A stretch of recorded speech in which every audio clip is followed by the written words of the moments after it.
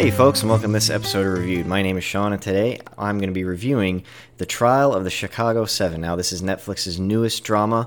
It stars an ensemble cast such as Yahya Abdul-Mateen, Sacha Baron Cohen, Mark Rylance, Eddie Redmayne, Michael Keaton, Joseph Gordon-Levitt. I mean, the list goes on. And it's about the Chicago 7 or the Chicago 8, just kind of depending, which were a group of anti-Vietnam War protesters who were charged with conspiracy and crossing state lines with the intention of inciting riots at the 1968 Democratic National Convention. And this film highlights the trial that ensued after they were charged. So, what did I like about this film? Well, it was, I love a good legal drama. And this is definitely one. It's 95% of the film is legal courtroom based. But that's not just what I liked about it. Honestly, the acting was really, really good in this film. To me, there was a couple standouts. I think Eddie Redmayne really did a really good job, and so did Mark Rylance. But I've also, Yahya Abdul-Mateen, he wasn't in there a whole lot. He played the leader of the Black Panthers who made up the Chicago 8, but the history behind him, he eventually leaves the trial, and so then it becomes the Chicago 7. So he's only in there in a limited amount of scenes, but when he is in there, he does control the scene, in my opinion. Also, Sacha Baron Cohen, he doesn't play his typical Borat self. He plays a real person, kind of a hippie protester, and I think he does a really good job. But to me, Eddie Redmayne and Mark Rylance, I think, are the ones that really knock it out of the park. Also, just the way the story unfolds, because it starts off within the first 5 minutes. You're kind of introduced to all, the Chicago 7, the Chicago 8, and who they are and what groups they're a part of, and their intentions to all go down to Chicago and basically protest the DNC convention. So, and the cool thing is, I didn't know any of this history. I mean, I've read about it in law school and in constitutional law classes, but I didn't know the full history, or I didn't remember it. And these guys didn't know each other, and then suddenly the film, after 5-10 minutes, they all, are in the same courtroom, in the same case, and that's where it really starts. So, and the drama's heavy, the history's really interesting. I did learn a lot from this film that I just didn't know about these, protests back then, so it was a really, really informative film. But like I said, honestly, the acting, I think, is really where it stands out, and it keeps you entertained. It's not a boring legal drama for sure, because a couple of the characters are hippies, and they kind of, are against the judge.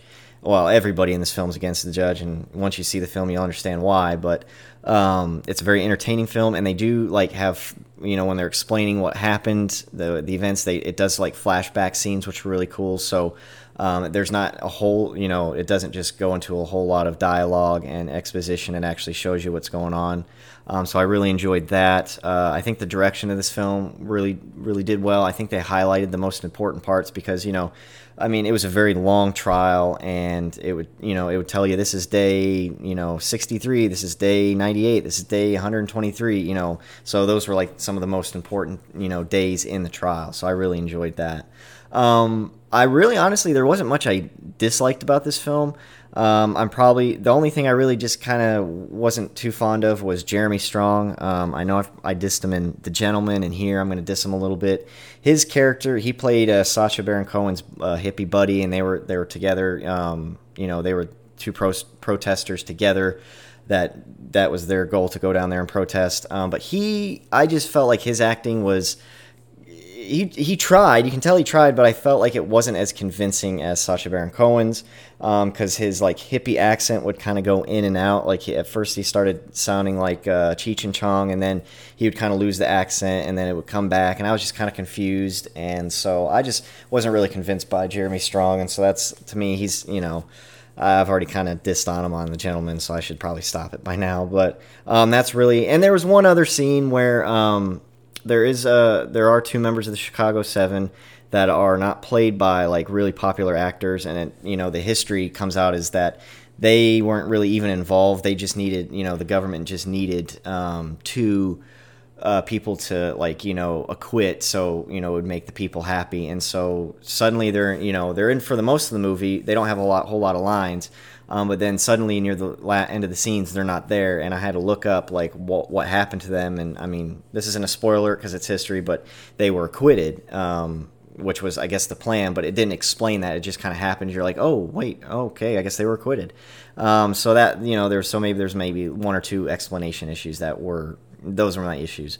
But apart from that, I thought this was a really superb film. I thought it was really well made, really well acted. I do foresee Oscar nominations, possibly in the Best Picture category.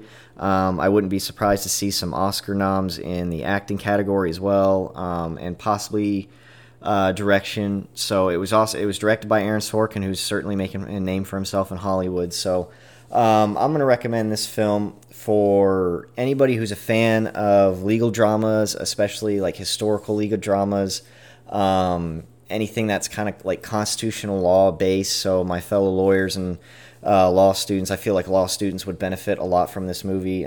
If you're a fan of constitutional law and criminal law, I feel like this is a film for you if you find that very interesting. And it's a film that's very relevant today because of the protesting. And so if you want, a film that kind of mirrors the social discussion and conversation that's going on now, I feel like this is a very appropriate film for that.